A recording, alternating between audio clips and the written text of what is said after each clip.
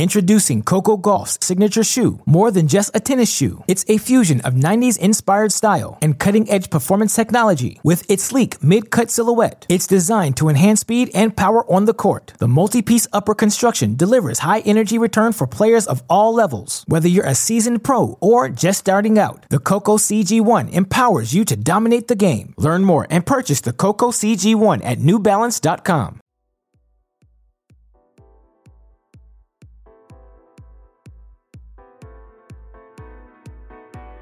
Welcome to, hey, Great Shot. This is the Great Shot Podcast, a Cracked Racquets and Tennis Channel podcast network production. My name is Alex Gruskin. It has become abundantly clear to all of us that the coronavirus pandemic is going to change our way of life, certainly in the immediate future, but also moving forward as well. And there's also no denying that tennis has been impacted by this virus particularly hard given the international nature of the game. There are so many athletes from across the globe trying to compete to become the best tennis player they can be, to climb their way to the top of the rankings. And of course, there are so many tournaments held in various locations across the globe that tennis is particularly susceptible to this sort of pandemic. Now, there's also no denying that in this time period when there are no live tournaments, no matches to be considered, no results to worry about, that the tennis minds that be, our best thinkers in the game, our biggest personalities, our most influential people, are using this moment to address some of the inequalities, some of just the flaws in the professional tennis world, the professional tennis structure. And one of those flaws that has constantly been referred to is how many entities there are in tennis. There are different tours, the ATP and WTA, so many different tournaments, so many different tennis federations, no player unions for either the men or the women. And we've started to see this coronavirus has exposed how impacted tennis players, tennis coaches, all of these tournaments can be by something like this. I will mention this stat when we get into our interview, but something along the lines of $200 million in revenue has already been lost in the 30 events that have been canceled for players at just the WTA International ATP 250 levels and above. That doesn't include the thousands of challengers and futures events, the thousands of non-certified pro circuit events, but money tournaments across the globe that will continue to be impacted, continue to not be played until we get to a point where we can resume play again. And those results are devastating, but as I've mentioned, it does seem like the best minds in the game, the most influential personalities, are coming together to try and address some of those issues. On the mini break podcast I did for Tuesday, the one for Wednesday as well, actually, I talked about the player relief fund that has emerged, what ATP, WTA players, the Grand Slams, the two tour organizations, tournaments across the globe are trying to do to provide at least some sort of relief for hundreds of players out there. Now, some of you may say those relief packages are inadequate. They're not going to be enough, and certainly there's merit to that. But it's a start. There's no denying that. But big news was made today, and that's why we are recording this emergency version of the Great Shot podcast. Roger Federer, 7:28 on Wednesday morning, tweeting out, "Just wondering, am I the only one thinking that now is the time for men's and women's tennis to be united and come together as one, meaning one unified tour?"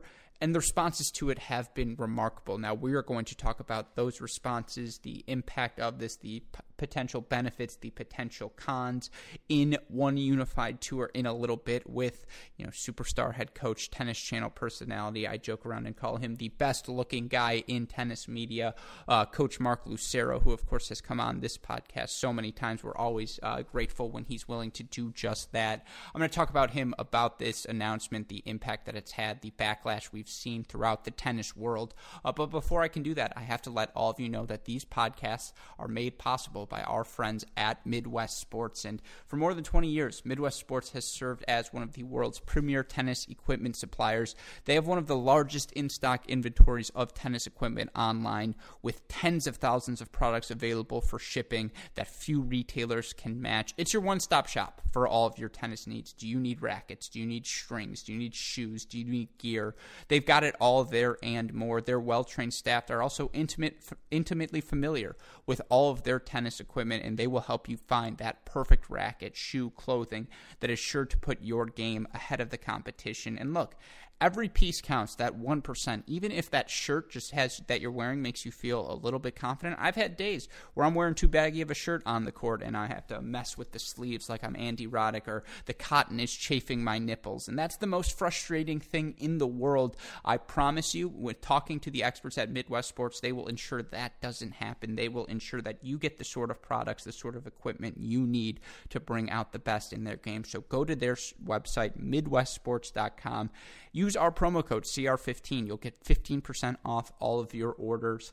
You also, if your order exceeds $75, rest assured you know that there will be free shipping with those sorts of orders. So 15% off, free shipping. You can knock out all of your tennis needs at once by going to MidwestSports.com using our promo code CR15. Now, with that being said, let's get to my conversation with the one and only Mark Lucero. Introducing Coco Gauff's signature shoe. More than just a tennis shoe, it's a fusion of 90s inspired style and cutting-edge performance technology. With its sleek mid-cut silhouette, it's designed to enhance speed and power on the court. The multi-piece upper construction delivers high energy return for players of all levels. Whether you're a seasoned pro or just starting out, the Coco CG1 empowers you to dominate the game. Learn more and purchase the Coco CG1 at NewBalance.com. Joining us on the podcast today, you probably know him best for his role as the coach of Steve Johnson and Nicole Gibbs. I know him best both as a burrito critic, of course, but as a returning member to our Cracked Racquets podcast. Coach Mark Lucero, welcome back to the show. How are you doing today? Oh, great day. Sunny in Southern California, probably 75 degrees, and talking with the Cracked Racquets team. Fired up. I appreciate you saying that. It definitely gets harder and harder to quarantine as the weather gets better and better. Now, of course, still do it. Stay safe, stay healthy. You want to go back to normal life. Suck it up. But it's, you see outside and there's sunshine, and I was like, I might just walk outside shirtless just because. Oh, that's part of the everyday activity. Don't you worry.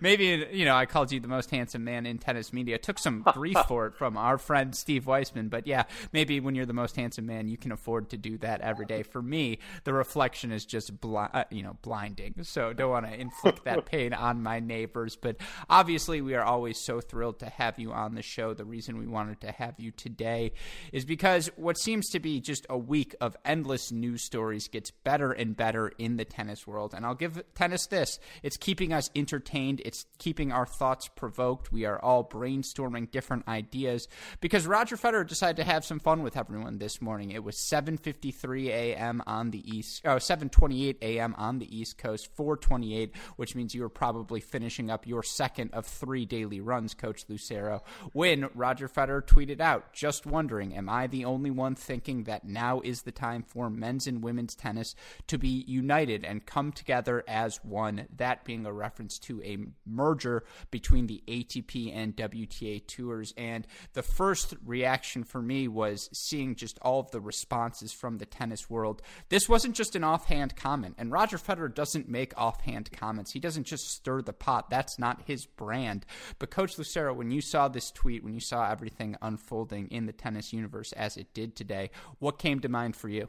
Well, immediately, my first thought was, I wonder what's going on behind the scenes because, like you said, Roger's not a millennial who, is narcissistic and thinks that, everyone in the world wants to know their every waking thought. We all know that something like this doesn't just get put out there without reason. I think it's fascinating. I think it's potentially a great thing to grow tennis with a capital T, to grow the entire game, not just men's tennis or women's tennis, but just the entire world of tennis. And there's just a number of thoughts that come to mind when you get further along that string. But when I saw it, I was just like, it was like a bit of a jaw drop, rolling out of bed and checking Twitter. And just because of the weight of that text, Roger is someone who moves the needle. And then to see Rafa jump in, like you said, it was 4:30 in the morning, my time. So by the time I woke up, there was Roger's tweet and then there was Rafa's tweet. And when I saw that, I was just like, wow, like things are changing potentially. No, without question. And I'm going to avoid the dig at millennials as a millennial. Going to just agree to disagree on that. We can hold that for a different podcast discussion. But you're absolutely right. And it does get me thinking, and this isn't just my theory. I brought it up on the mini break that I think was published Wednesday. But, we have seen so much social media activity from not just players throughout the globe, professional players, but the top rung players, especially as of late. You see the Instagram sessions with Djokovic, with Murray, with Federer, with Nadal, Wawrinka, on and on and on. And this gets a little conspiratorial. But when a news item of this caliber drops, an announcement like this, I'm starting to think it was all staged. I'm really starting to think that these players were coming together and they were trying to build momentum, and this sort of decision had been in the works for a while. Because that's what, and Pospisil came in later. You mentioned the Nadal tweet. Pospisil came in later, and I think he said something along the lines of, yeah, hey guys, we've been discussing something like this actually all the way back since January. I think it was a great idea. The ATP has been working on this since they brought the vision forward to us in January. This doesn't seem like an off-the-cuff thing. This doesn't feel like it was something that, because of the coronavirus pandemic, was just, a thought that came into the mind and kind of developed from there. And of course, this idea isn't a new one. It dates back, and this has been making the rounds as well, all the way back to Billie Jean King, who has been fighting for equality in tennis her entire life. But I don't know. Does it feel to you like this is something that has been in motion for a while? Yeah, 100%.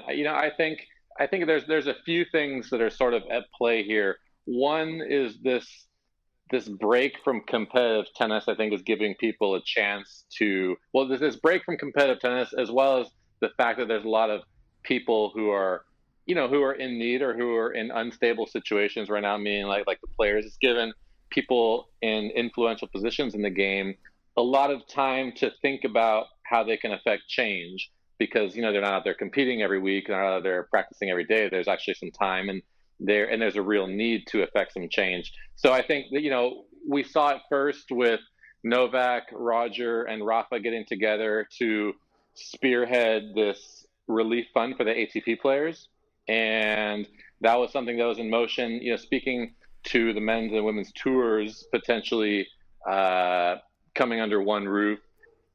Andrea Gaudenzi, the new CEO of the tour, he's been on record saying, supporting that idea from the beginning of his tenure, which is a departure from the past when the women had made overtures in the past to the ATP, but the ATP had always sort of resisted, as thinking that, it might dilute their brand a little bit, or basically saying there was no need to do that if, equal prize money was already in place. And so the women were going to get equal prize money anyway. So just let the men, continue to negotiate with the Grand Slams and the big tournaments, the Indian Wells of the world, for increased prize money, because by virtue of the equal prize money rule, the women would benefit anyway. So there was no need to be together on that. But so basically, to answer your question, it feels like, the wheels have been churning behind the scenes. It's been amazing. They've been able to keep it relatively quiet. At the same time, too, it could be one of these things where, there have been talks among certain stakeholders, and then you get Roger and these guys and Rafa who maybe are like, we want to really put the screws to some people to make some stuff happen. By going public with that in the way they did today, I think they really, potentially put some people on their toes. Yeah, and you talked about there's context behind this. It's not just, this isn't the first time this has been discussed. There have been these sorts of ideas around tennis for so long, and, you wonder, why does it come up in this moment? You sort of got to some of those things, but you start to parse the reasoning why, and I'm curious, in your mind, how much of this do you think is just by financial necessity, that the tours are looking at the potential financial impact? I think I read somewhere that in the 30 events lost thus far, there's something like $200 million in prize money between just the WTA International and ATP 250 and up level events and on. And you start to wonder, as you talked about, the player relief packages have started to become clearer and clearer. And I do wonder, does tennis, capital T, as you say, view this as just a financial necessity moving forward? Yeah, 100%. I think as you were sort of, just going into that question right there and talking about the reasoning behind it, I think what this pandemic has sort of shown is how tenuous everything in the game really is. And it's caused, again, if you have people looking at the overall health of the game, or the game, of professional tennis, Novak, Roger, Rafa, again, these guys taking a 360-degree view, you have to figure out, how can we ensure the viability of the tour moving forward? How, the professional game, speaking collectively, how can we prepare tennis to come back in some sense, meaning with the vastly changed financial landscape based on, everything, the world's dealing with right now. And, as we do that, like, where does the value in the game lie? Where's the most value? Where the players paid the most? Where are the TV and media contracts worth the most? And any way you look at it, it's the 4 Grand Slams, Indian Wells, Miami, the big combined events like that, Beijing for the women, Shanghai for the men, which essentially, there's Beijing's combined event, Shanghai's men's only, but essentially we're talking about the combined events for the most valuable properties in the game.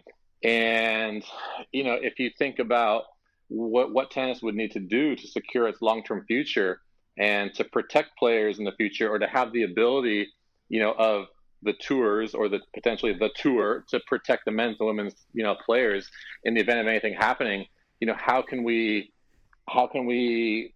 capitalize on that value? And I think the answer is, the game's stronger when it's together.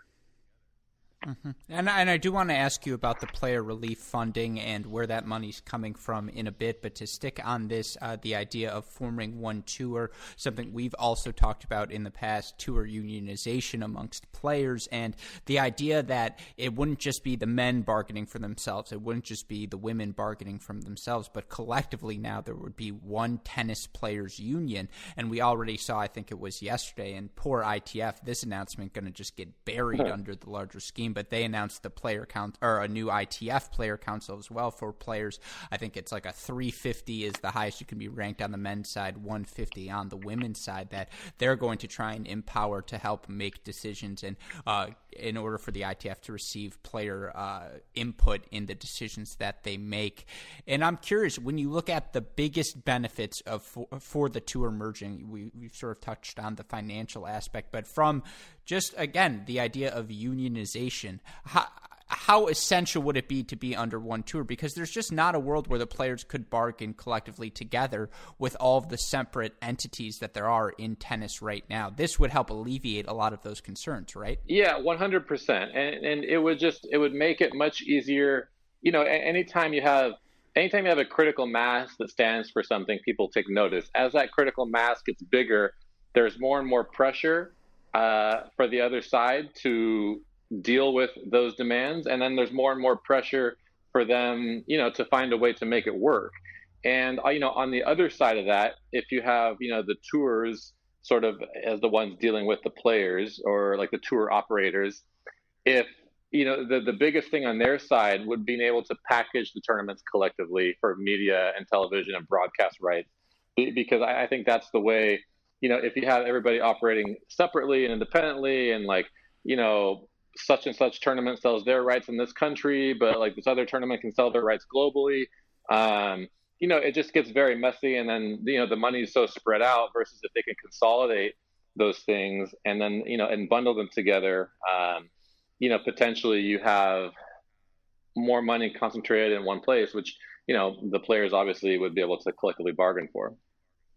Yeah, and I do want to talk about the concerns, because there's an idea of, well, if tennis becomes a monopoly and it's the biggest tournaments and the best players who are getting, receiving the biggest amounts of benefits from this, that's a problem. And there are other concerns as well, but just sticking to this idea of media rights, because you tweeted out immediately, and I think I saw it at the time, something, it was bundling the TV packages, bundle the TV rights. Bundle's a great word, by the way. So, hey, great shot to you. But, why is that such an important aspect if this were to happen?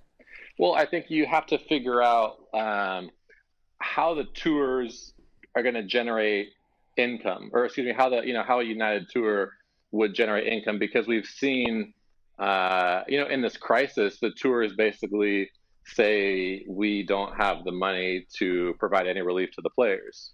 We've seen that coming basically out of both tours. Like, the women have provided some support with, the Indian Wells advance of the prize money and then returning some dues. The men have returned some dues, and then it took the top 100 male players coming forward to say they were going to provide some relief to players for the the ITF and the Grand Slams to step up and do the same thing. And I honestly don't think it should be that way. So I think potentially putting together a package where, like I said, the TV media rights, the broadcast rights were bundled, would just create bigger pots of bigger pools of money. Yeah, and hopefully that would be the case. I completely agree with you. Now, let's look at the flip side, the biggest concerns, because there are certainly reasons why that the two tours haven't merged to this point. Right. Things such as scheduling and money distribution. What would be the biggest obstacles, I suppose, to pulling this off, in your opinion? Immediately coming to mind are existing sanctions, existing contracts. Such and such a tournament has a sanction for 7 years, and they're contractually obligated to provide, this level of prize money this year, whatever X percent increase next year, Y percent increase the following year. And they're tied into that contract for however many years. And you have another tournament where the sanction expires in 3 years, and then you have another event that's just starting, and everyone's agreed to different terms. I think those are some of the biggest concerns. I think you have stuff like the men's pension, the women's pension, which differ vastly. I think you have the rules and stuff that can be sorted out. I think rankings, points, those sorts of things could be sorted out. I think those things are just sort of details. I think the biggest the biggest deals for me are pension issues, and then existing contracts with either sponsors or tournaments and sanctions, that sort of thing. Yeah, absolutely. Pay, scheduling. You probably throw media attention in there as well. How do you ensure that equal amounts of matches and are being broadcasted by all of these people, especially if the media rights are all bundled? How do you make sure they're not only showing men's tennis, that women's tennis is being highlighted as well? But that's why you have good attorneys. Yeah, well, I hope my parents don't hear that, because oh, Alex, you could go be an attorney and still enjoy tennis. Yeah. I'd be like, all right, come on, I don't want to hear that right now. But you talk about the player relief portion of this, and I do want to get into that now, because as you mentioned, I think it was on Monday where Djokovic came out with this letter. It was published by John Wertheim in SI, and they talk about a player relief fund where they would want, I think it's the top 5 players to give $30,000, no less than $30,000, 5 through 10, $20,000. It's all, declining amounts depending on your ranking all the way through the top 100. The goal for them is to raise about $1 million through that. Hopefully the slams, the tournaments will give a little bit more. That number I think came out today to around 6. They're trying to give $6 million in relief to about 800 players. Additionally, if there are World Tour finals, Roger Rafa, Djokovic agreeing to give away 50% of the prize money and potentially do more with prize money as we approach the Australian Open. And in terms of player relief, it's a two-sided argument, right? On the one side, it's good that they're finally getting their act together. It's good that there are now finally money. There's a figure attached to it. They're trying to get $10,000 to all of these different players who have been impacted. But I'm curious, what are your thoughts on the player relief? What are your thoughts on the way the ATP and the WTA have responded in trying to get this relief to the players? Yeah, I would think anytime you see the players proactive, I think it's great. And to see, how the men's players in particular came together pretty fast and put something into action, I think it's great. I think, where I think some of the sticking points lie, it's when you sort of talk about which players are going to be receiving some sort of financial, benefit. Novak in his letter talked about 250 to 700. I think there's players who are outside the top 100 who could use, an assist, for sure. I think, I think the ideas are great. I think everyone has pretty good intentions. It's often the execution that becomes tricky, and ultimately, not everybody's happy. I mean, if you look at the CARES Act that passed, a week or two ago, the idea was great. Execution, left some to be desired. So, we're talking about this. The biggest problem is that the tours don't have a huge pot of money that they can be proactive with. That's just the biggest thing. I think, again, noble intentions from the ITF and the Grand Slams, but just not everybody. There just aren't big enough pots of money sitting around, or big enough pots of money in like a rainy day fund to really, I think, probably enact as much help as you would like to. Yeah, I think that gets back to something we started with, the financial necessity, perhaps, of these tours needing to merge. Because, again, I said the figure earlier, $200 million, that's a lot of money. And that money is lost in terms of prize money opportunities for so many of these players. And, yes, you would, the big three and Serena and the top of the women on the top of the women's game probably have more than enough money than more money than they're ever going to need. But I do wonder how much of this is out of a financial necessity. How badly is tennis hurting right now? I feel like it might be a lot. Yeah, I think it's hurting, more than people would guess. I think for a lot of players, they probably don't have as much money saved as people might think. And especially when you look outside the top 100. I mean, for sure, there's players who are saving a lot of money on some of their extraneous costs right now. You talk about people that play the ITF tour, for sure. If you're making $500 in a week and you're spending $1,000, yeah, you're probably coming out a little bit better off right now. But still, going straight to zero is not, is not ideal. And again, when you look at the tours and you talk about however many $200 million like lost. It's not like that's $200 million that's sitting in Ponte Vedra Beach bank account of the ATP Tour that's not getting paid out. Like it's whatever. It's $250,000 at a small tour event, and it's $50 million in the French Open, and it's $1 million in the Queen's Club bank account. It's so spread out, and so much of that money at these tournaments is contingent on sponsors. And looking as potentially we try to come out of this in 2021, are these sponsors going to return? Are the sponsors going to be in a position to return? Would a combined tour be able to deliver more value to sponsors in the future that are looking to be more judicious with their advertising and promotional dollars, potentially? Yeah, no, I completely agree with you again, and it's why I am encouraged by this. The idea that players would just be able to far more successfully collectively bargain and protect themselves and ensure, that the tour, there would just be less entities. There'd be less, people that have to be negotiated with. As you mentioned, you got to talk to the LTA, you have to talk to the French Tennis Federation, you have to talk to the Tunisian Tennis Federation, you have to go across the globe because there are endless possibilities. I am curious, just again, this is a random tidbit, not conspiratorial, but bordering on the idea. If you eliminated appearance fees just from tennis existence, they were outlawed for a year, how much money do you think would then become available for players in other in other ways? Well, I would love if they just push those into the prize money pool. I think it'd be great.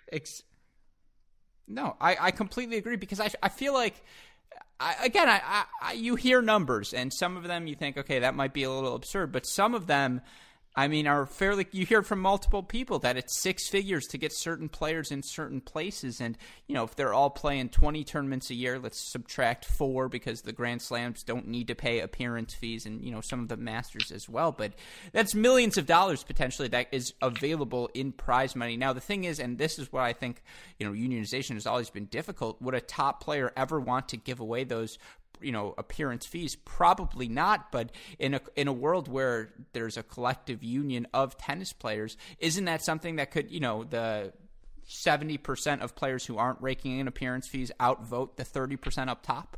Yeah, but the thing is, like, unions do not exist to serve like the elite. Unions exist to benefit the masses, to benefit the people that don't have the leverage to fight for those things on their own. You know what I mean? And then the fact that you have again, the fact that you have Roger and Rafa and Novak in positions and showing in the last couple of weeks that they're looking to affect change, it leads me to think that that I think they see their place in the game and in the game's history.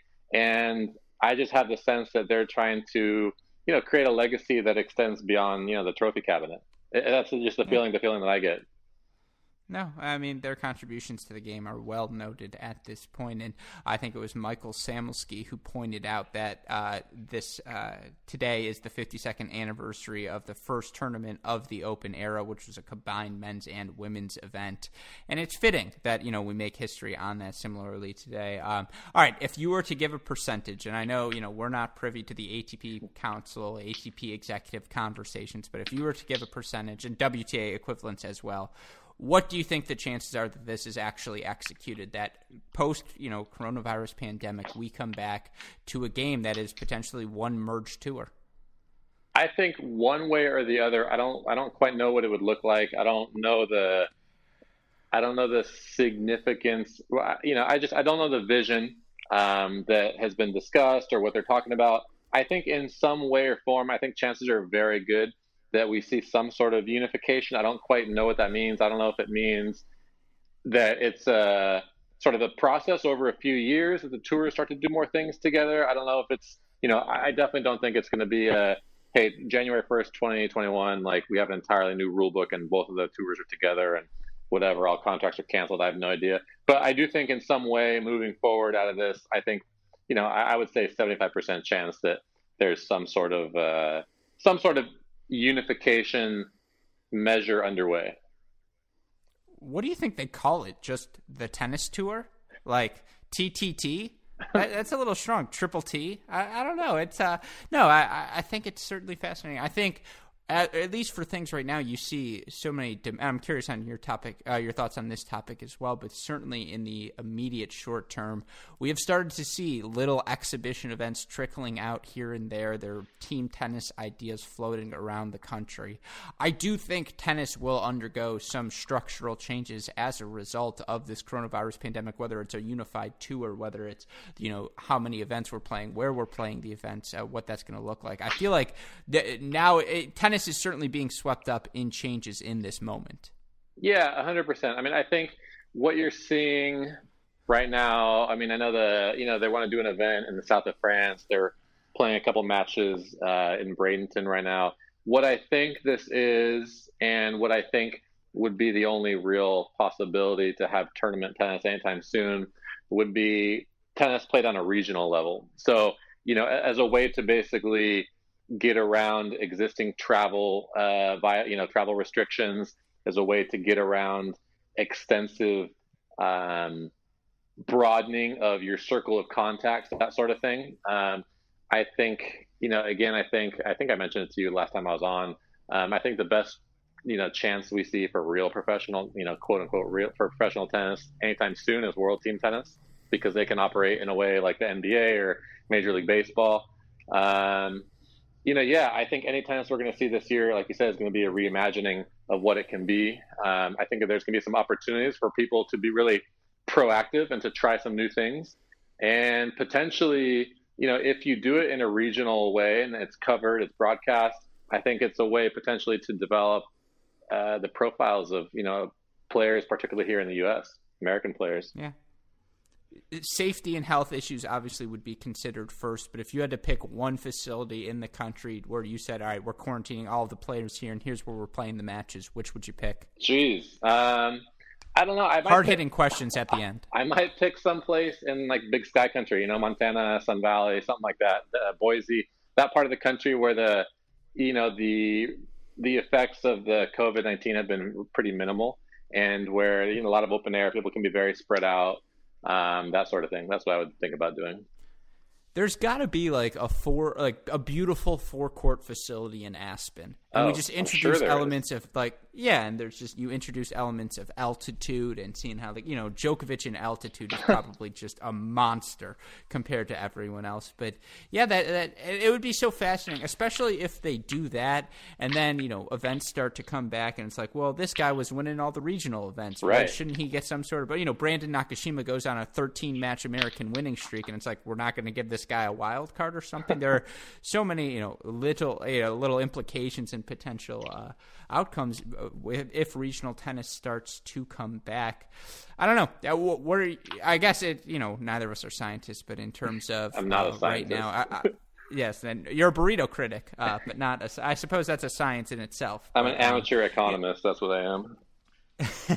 But absolutely. For right now, July 13th, I feel like it's still very tentative for a tour return. Would it shock you if that gets pushed back? 1,000% would not shock me if it gets pushed back. Yeah, it's just too. I mean, there's just everything's being canceled. Tiburon just got canceled. That's late September. I feel like the percentages of seeing no tennis in 2020 continue to get higher and higher. And the reason it's on everyone's mind, the idea of players would have to be vaccinated before coming on back to tour. And Novak Djokovic made his comments this week. And again, shout out to the guy who tweeted that out first, because he or she probably felt like such a champion at the moment. But that's the only way tennis comes back, right? Because as you mentioned, as currently constructed, you just couldn't. There's no fluid body that could constantly perform tests on these players, making sure they're not exposed. You can't just quarantine, especially given the scale of the event, depending on what it is, all of these players in one place, because they're all coming from different home countries. So it does feel like tennis will be maybe one of the more adversely affected sports. And again, in the long term, what does that matter? But do you think that's fair to say tennis is less likely to return?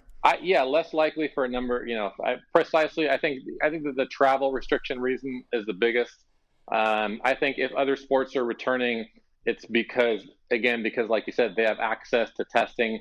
Their testing is not taking away from testing from people that actually need it. The point guard from the Utah Jazz who's feeling fine doesn't need to be taking a test every 2 days when we can't get a test in Mount Sinai Hospital in New York City, but if testing has scaled up to the point where that's not an issue and, the tennis world can get a ton of tests and get access to it, and the numbers have improved around the world so that every player has the equal ability to get to a tournament, then I think we can see it. But, if players cannot get to events because of worldwide travel restrictions, if things haven't changed and European nationals, if Swiss nationals and Spanish people and whoever, if they can't get into the United States, or if they can't get someplace, or if we can't get into, some European country, then you can't have tournaments. It's impossible, even if you have all the testing in the world. But yeah, I think, until we see extensive testing, ideally, if there's a vaccine that people can take and feel confident about, if the antibody tests are plentiful, then I think we can start to get back to normal. I completely agree with you. This is a random question, but it's really just a build-up for a joke. Have you ever played on carpet? I have played on carpet. Okay. Now I have a couple follow-ups. A, why was that ever a good idea? And B, what is that like? I don't know why it was a good idea. Maybe don't you get friction? Aren't you shocking yourself all the time? I don't think I had shock. The thing about carpet is that it's generally pretty quick, and they used carpet a lot in the days when there were a lot of really quick surfaces around the world, and it was very popular in Europe. I don't know. I know there was carpet in the United States. I don't know if it was that prevalent. I grew up playing outdoor tennis, so we didn't really have indoor courts in San Diego. But it's fine. It's kind of weird. There's this one club in one of the David Lloyd's clubs in London that we would hit, on the rainy days before the Wimbledon practice courts are open. That we went to a bunch, and it was just, it was just weird to play. But I always kind of felt like, I was watching a Becker versus Sampras or Becker versus Lendl from back in the day when I got on those courts. No, it would be the only time my serve would be effective. The reason I asked is because how'd that pop I feel in your mind? Yeah. Does the virus last longer on carpet or what? No, the reason I ask is I feel like the only way the tours come back is if we can somehow, environmental damage aside, be like, all right, we've quarantined all of you on Antarctica. And, ice plays pretty similarly to carpet, so we've done something like this before. That was what the setup was for. I thought I'd get to that. Again, I didn't want to leave anything in the queue. Well, with climate change, there's a pretty good chance we could play on outdoor hard courts there, so... I shouldn't be laughing. That's, us millennials, we care a lot about climate change. Those of you who believe in it, yeah. I don't think it's my generation that has the problem believing in it. Fair enough. But I don't want to talk down to. I don't know the demographics exactly of our listeners, so I love you all equally. Yeah. Anyways, so last time I had you here, and again, it's been a couple of weeks since we last talked. I asked you for some YouTube recommendations. I'm going back to the well, Coach Lucero. What have you been doing in your quarantine time? Any new hobbies you've picked up? What is maybe the match you've been researching or watching on YouTube that you just can't get away from? Gosh. What have I been doing? Well, I bought an Xbox. It's the first time it's the first time that I've played video games since I was in college. I was playing NHL 99 in college, so that tells you how long ago that was. That was like my freshman year, by the way, not my senior year. But yeah, I bought an Xbox, playing some Madden. I currently have the San Diego Chargers in the AFC Championship game in my first season, so feeling pretty good about that. Trying to talk Stevie J into buying an Xbox so we can play some NHL online. That's about it. I've been tuning into a lot of DJ D Nice live sets on Instagram. He mixes most afternoons and almost every night, and on the weekends he plays long sets. So that's pretty cool. Yeah, as far as watching matches, I've just been watching matches of the players I play, so nothing exciting. Or excuse me, the players I coach, not the players I play, the players I coach.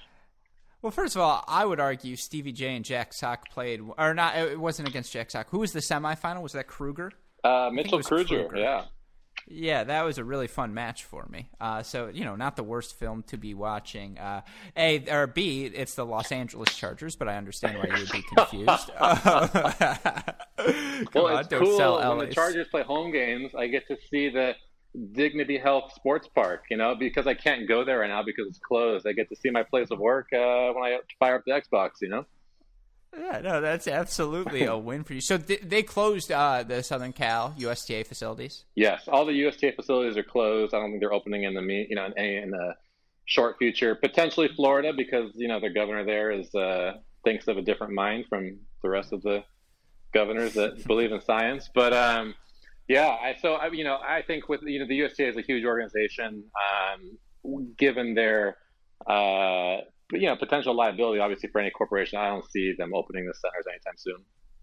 No, for sure. And it's coaches around the globe are affected by that, of course. And for all of these players we talked about it, some of them will teach tennis on the side, and obviously you can't do that right now either. So I'm sorry, that sucks. Yeah, I think some places are starting to open up the courts a little bit. Some places where the effects haven't been as widespread. The USTA put out a pretty good release today about some tips on how to transition back into playing tennis and sort of limit your risk for exposure.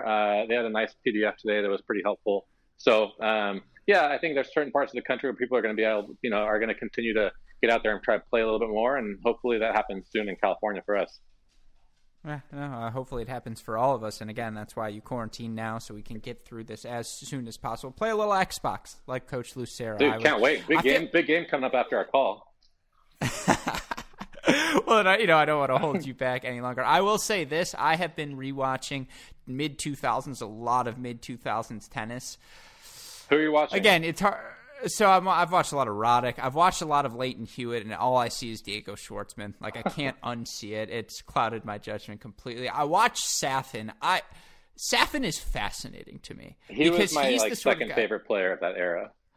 With the sort of weapons he has, I mean, I don't care if, it doesn't, you give him new equipment. His game translates to now. Just the how big he hits the ball, how dominant he is from the baseline.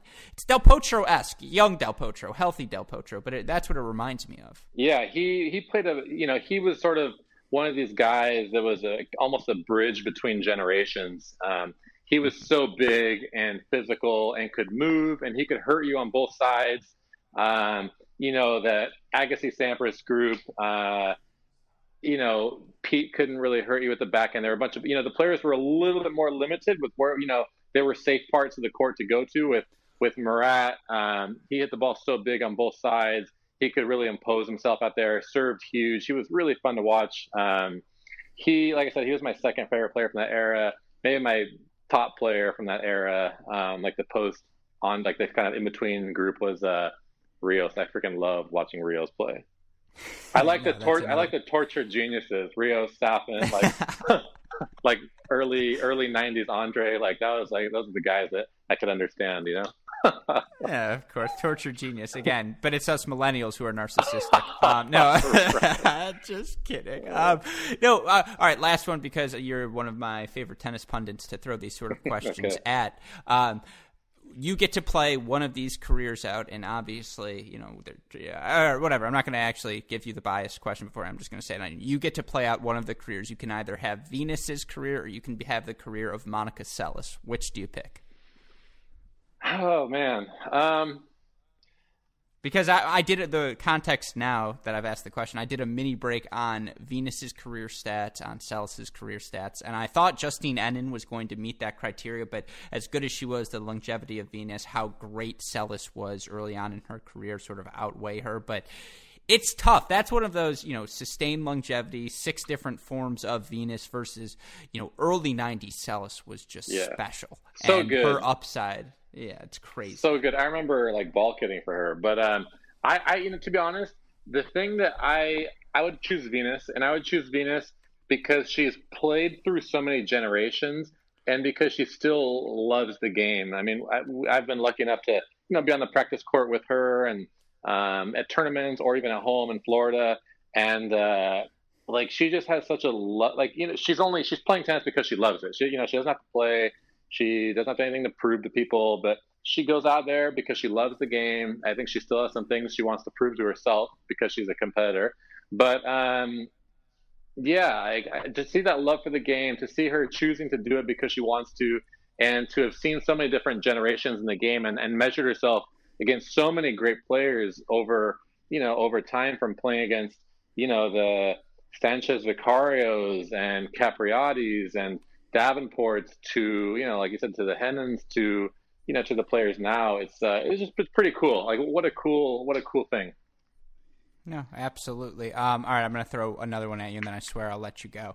Hingis 97. She goes 71-5, 3 Grand Slam titles, makes the final of the French Open as well. In terms of her during the peak of her powers, how good was she? I mean, just so much ball control. She could put the ball on a dime. She was one of the best that I remember seeing at diffusing and redirecting power. Like, she could absorb and redirect big balls from some big hitters on tour and really sort of use, this was an era where the power players weren't exactly super mobile yet. And so she could use the power. She could, stand on the baseline, absorb the power, and use that ball speed against the person who just hit it at her. And, she had a bunch of shots. She had drop shots. She had angles. She had lobs. She had a really a wide array of things to hurt players with. And so she was, she was super fun to watch. And, for a girl who's, wasn't a huge imposing player, but she could just do so many things on court. It was just really special. I have turned to her quite a bit in my highlights as well, because I just look at, again, those early years. She was so special. Could really, as you mentioned, put the ball anywhere she wanted. She had all of the schools. It reminds me, a little bit of Sofia Kenin. You can't translate it directly because the ball's a little bit different, but that's what I saw when watching her, and that's why, I'm like, oh, so this Kenin game style really could work. It's not just a one slam wonder. It's that I've seen this before. That's pretty good comparison. That's a really good comparison, Alex. Well done. I appreciate that. I'm working my way up the ranks. But no, that's all I got for you. Any final thoughts before we wrap this up? Not really. I think we're good. I'm glad. Have you dented any walls volleying against them? Any behind-the-scene bloopers in trying to do your Tennis Channel content? No, I went to the wall today in an empty parking lot. Nothing bad happened. Just hit a few balls in the wall. That's about it. Yeah, No lowlights, only highlights so far. I'm glad to see it. Well, I would also watch, a minute of bloopers of you just like trying to make a volley and it just shanks away or, whatever it may be. I think that would be really interesting. I went out one day with a wood racket and broken strings, and that one didn't go so well. Just for posterity purposes? Just, no, you trying to throw things out? Roger did his 100 volleys, and then like Rickus de Villiers went like around the whole tennis court. And people kept raising the bar. Kudla was like using a wine bottle. I was like, geez, I gotta freaking do something creative. And I actually took a surfboard out and like laid on it and tried to volley with a wood racket, lying on like prone on a surfboard, and I couldn't do it. Like, it's too hard. See, that's the sort of blooper content I would eat up. We tried something similar for a segment we were doing in our backyard, and I just kept missing. And our producer was literally like, "We're just done." He's like, "Alex, you tried. It's not working." That's a Cracked Racquets exclusive. Nobody knows I tried that. Yeah, I appreciate that. And again, we'll try and work to pry the video of you. I've got my video guy tracking you for moments like this. So I'll ask him what he got. But, Coach Lucero, again, it is always a pleasure when we get to chat. Really appreciate you doing this on such short notice. Stay safe, stay healthy. And again, you are always welcome to come back on our Cracked Racquets podcast. Thanks, Alex. Love what you guys do. Next time you get Weissman on, you can tell him that we're co. Yeah, 1A, 1B, and we know who's A. Yeah. All right, take care, Coach. Stay safe. Yeah, bye. This episode is brought to you by Shopify. Whether you're selling a little or a lot, Shopify helps you do your thing, however you cha-ching. From the launch your online shop stage, all the way to the we just hit 1 million orders stage. No matter what stage you're in, Shopify's there to help you grow. Sign up for a $1 per month trial period at shopify.com/special offer, all lowercase. That's shopify.com/special offer. Hope you all enjoyed my conversation with Coach Mark Lucero, and of course, we are always so grateful whenever he's willing to come onto the podcast. It's always an entertaining time. He's always willing to endure some of my, we'll say, less quality questions, and of course, come back with such an articulate answer. So he really is a pleasure to have as a guest. Thank you to him. If you want to hear more about what is going on tour, you need a daily update of all of the news, because there really has been so much news as of late. Be sure to go listen to our Mini Break podcast, our daily podcast for the biggest storylines, results, and controversies from the tennis world. We've got an edition of Technique Tuesday on a Thursday going up today, but yesterday we got the chance to talk to ITA CEO Tim Russell and explore the ways the coronavirus pandemic has impacted college tennis and what the ITA is up to try and solve the problems, best position college tennis as a sport moving forward. Of course, no one is more familiar with the efforts underway than CEO Tim Russell. So that was a great interview. Hopefully you all will go check that out on our Cracked Interviews podcast. I got the chance to talk to a former ATP top 5 player in the world this week. I chatted with Tommy Robredo about his time on tour, what continues to motivate him to play after so much success on tour, why he still loves the game the way he does, his Spanish generation, and some of the bloopers of his career and more. So be sure to go check that out again on our Cracked Interviews podcast. And I will always ask, please like, rate, subscribe, review this podcast, the Mini Break podcast, the Cracked Interviews podcast. It means the world to us. Share it with your friends. If you have comments, let us know. If you think there are interviews we can do better, if there's questions you'd like us to ask that we haven't thus far, I know eventually we're going to do a mailbag episode where we will just answer your questions directly, and be on the lookout for that. But of course, if you're looking for more content, be sure to go to our YouTube channel. You can subscribe at Cracked Racquets and guarantee you're never going to miss any of the action. It's 15 seconds. If you're listening to this portion of the podcast, you have 15 seconds to spare. So, it's 3 clicks. Actually, honestly, if you're listening to this portion of the podcast, you're probably already subscribed to the YouTube channel. So seriously, thank you for doing that. I've promised as soon as we get over 1,000 subscribers, I will stop asking each and every episode, but I know how much it would mean to super producer Daniel Westoff, given how hard he's worked on on series such as Overserved, our look at all of the comedy that happens on tour on a week-by-week basis, such as CR Classics, our look at some of the best matches in tennis history. Thus far, we have done CR Classics on, or I should say published. We've done more, but we've got them in the queue. That's a tease, folks. But we have done and published podcasts on the 01 Wimbledon semifinal between Agassi and Rafter, the 2011 French Open semifinal between Djokovic and Federer, and we've got more coming, so if you've missed any of that content, again, go to our YouTube channel at Cracked Rackets, and if you've missed anything at all, the website is crackedrackets.com. Go follow us on Twitter, Instagram, Facebook, YouTube. It's at Cracked Rackets. You want to DM me directly because you're like, Alex, stop asking me to DM you directly. Go visit me at Great Shot Pod on Twitter. I'm also immensely appreciative of our friends at Midwest Sports, and again, they've served as one of the world's premier tennis equipment suppliers for more than 20 years. You go to their website, MidwestSports.com. You're going to have anything you need tennis-wise equipment, from shoes, socks, tennis balls, strings, rackets. It's all there. You use our promo code CR15. You'll get 15% off your order. Free shipping for all orders over $75. The last person and the person I am most appreciative for, of course, I should say the people I'm most appreciative for, are super producers, Max Fligner and Daniel Westhoff, who have a of an editing job to do, as they always do, day in, day out. They never disappoint. They make me sound competent, and that is the highest compliment anyone can give me. That's probably the toughest work out there, so my parents had to do it for 21 years, 22 years. Fligner and Westhoff have taken the slack since then, so shout out to them as always. But that'll do it for today's podcast. One last shout out again to our wonderful guest, Coach Mark Lucero. From him, from our friends at Midwest Sports, from our super producers, Max Fligner and Daniel Westhoff, and from all of us here at both Cracked Rackets and the Tennis Channel Podcast Network, I'm your host, Alex Gruskin.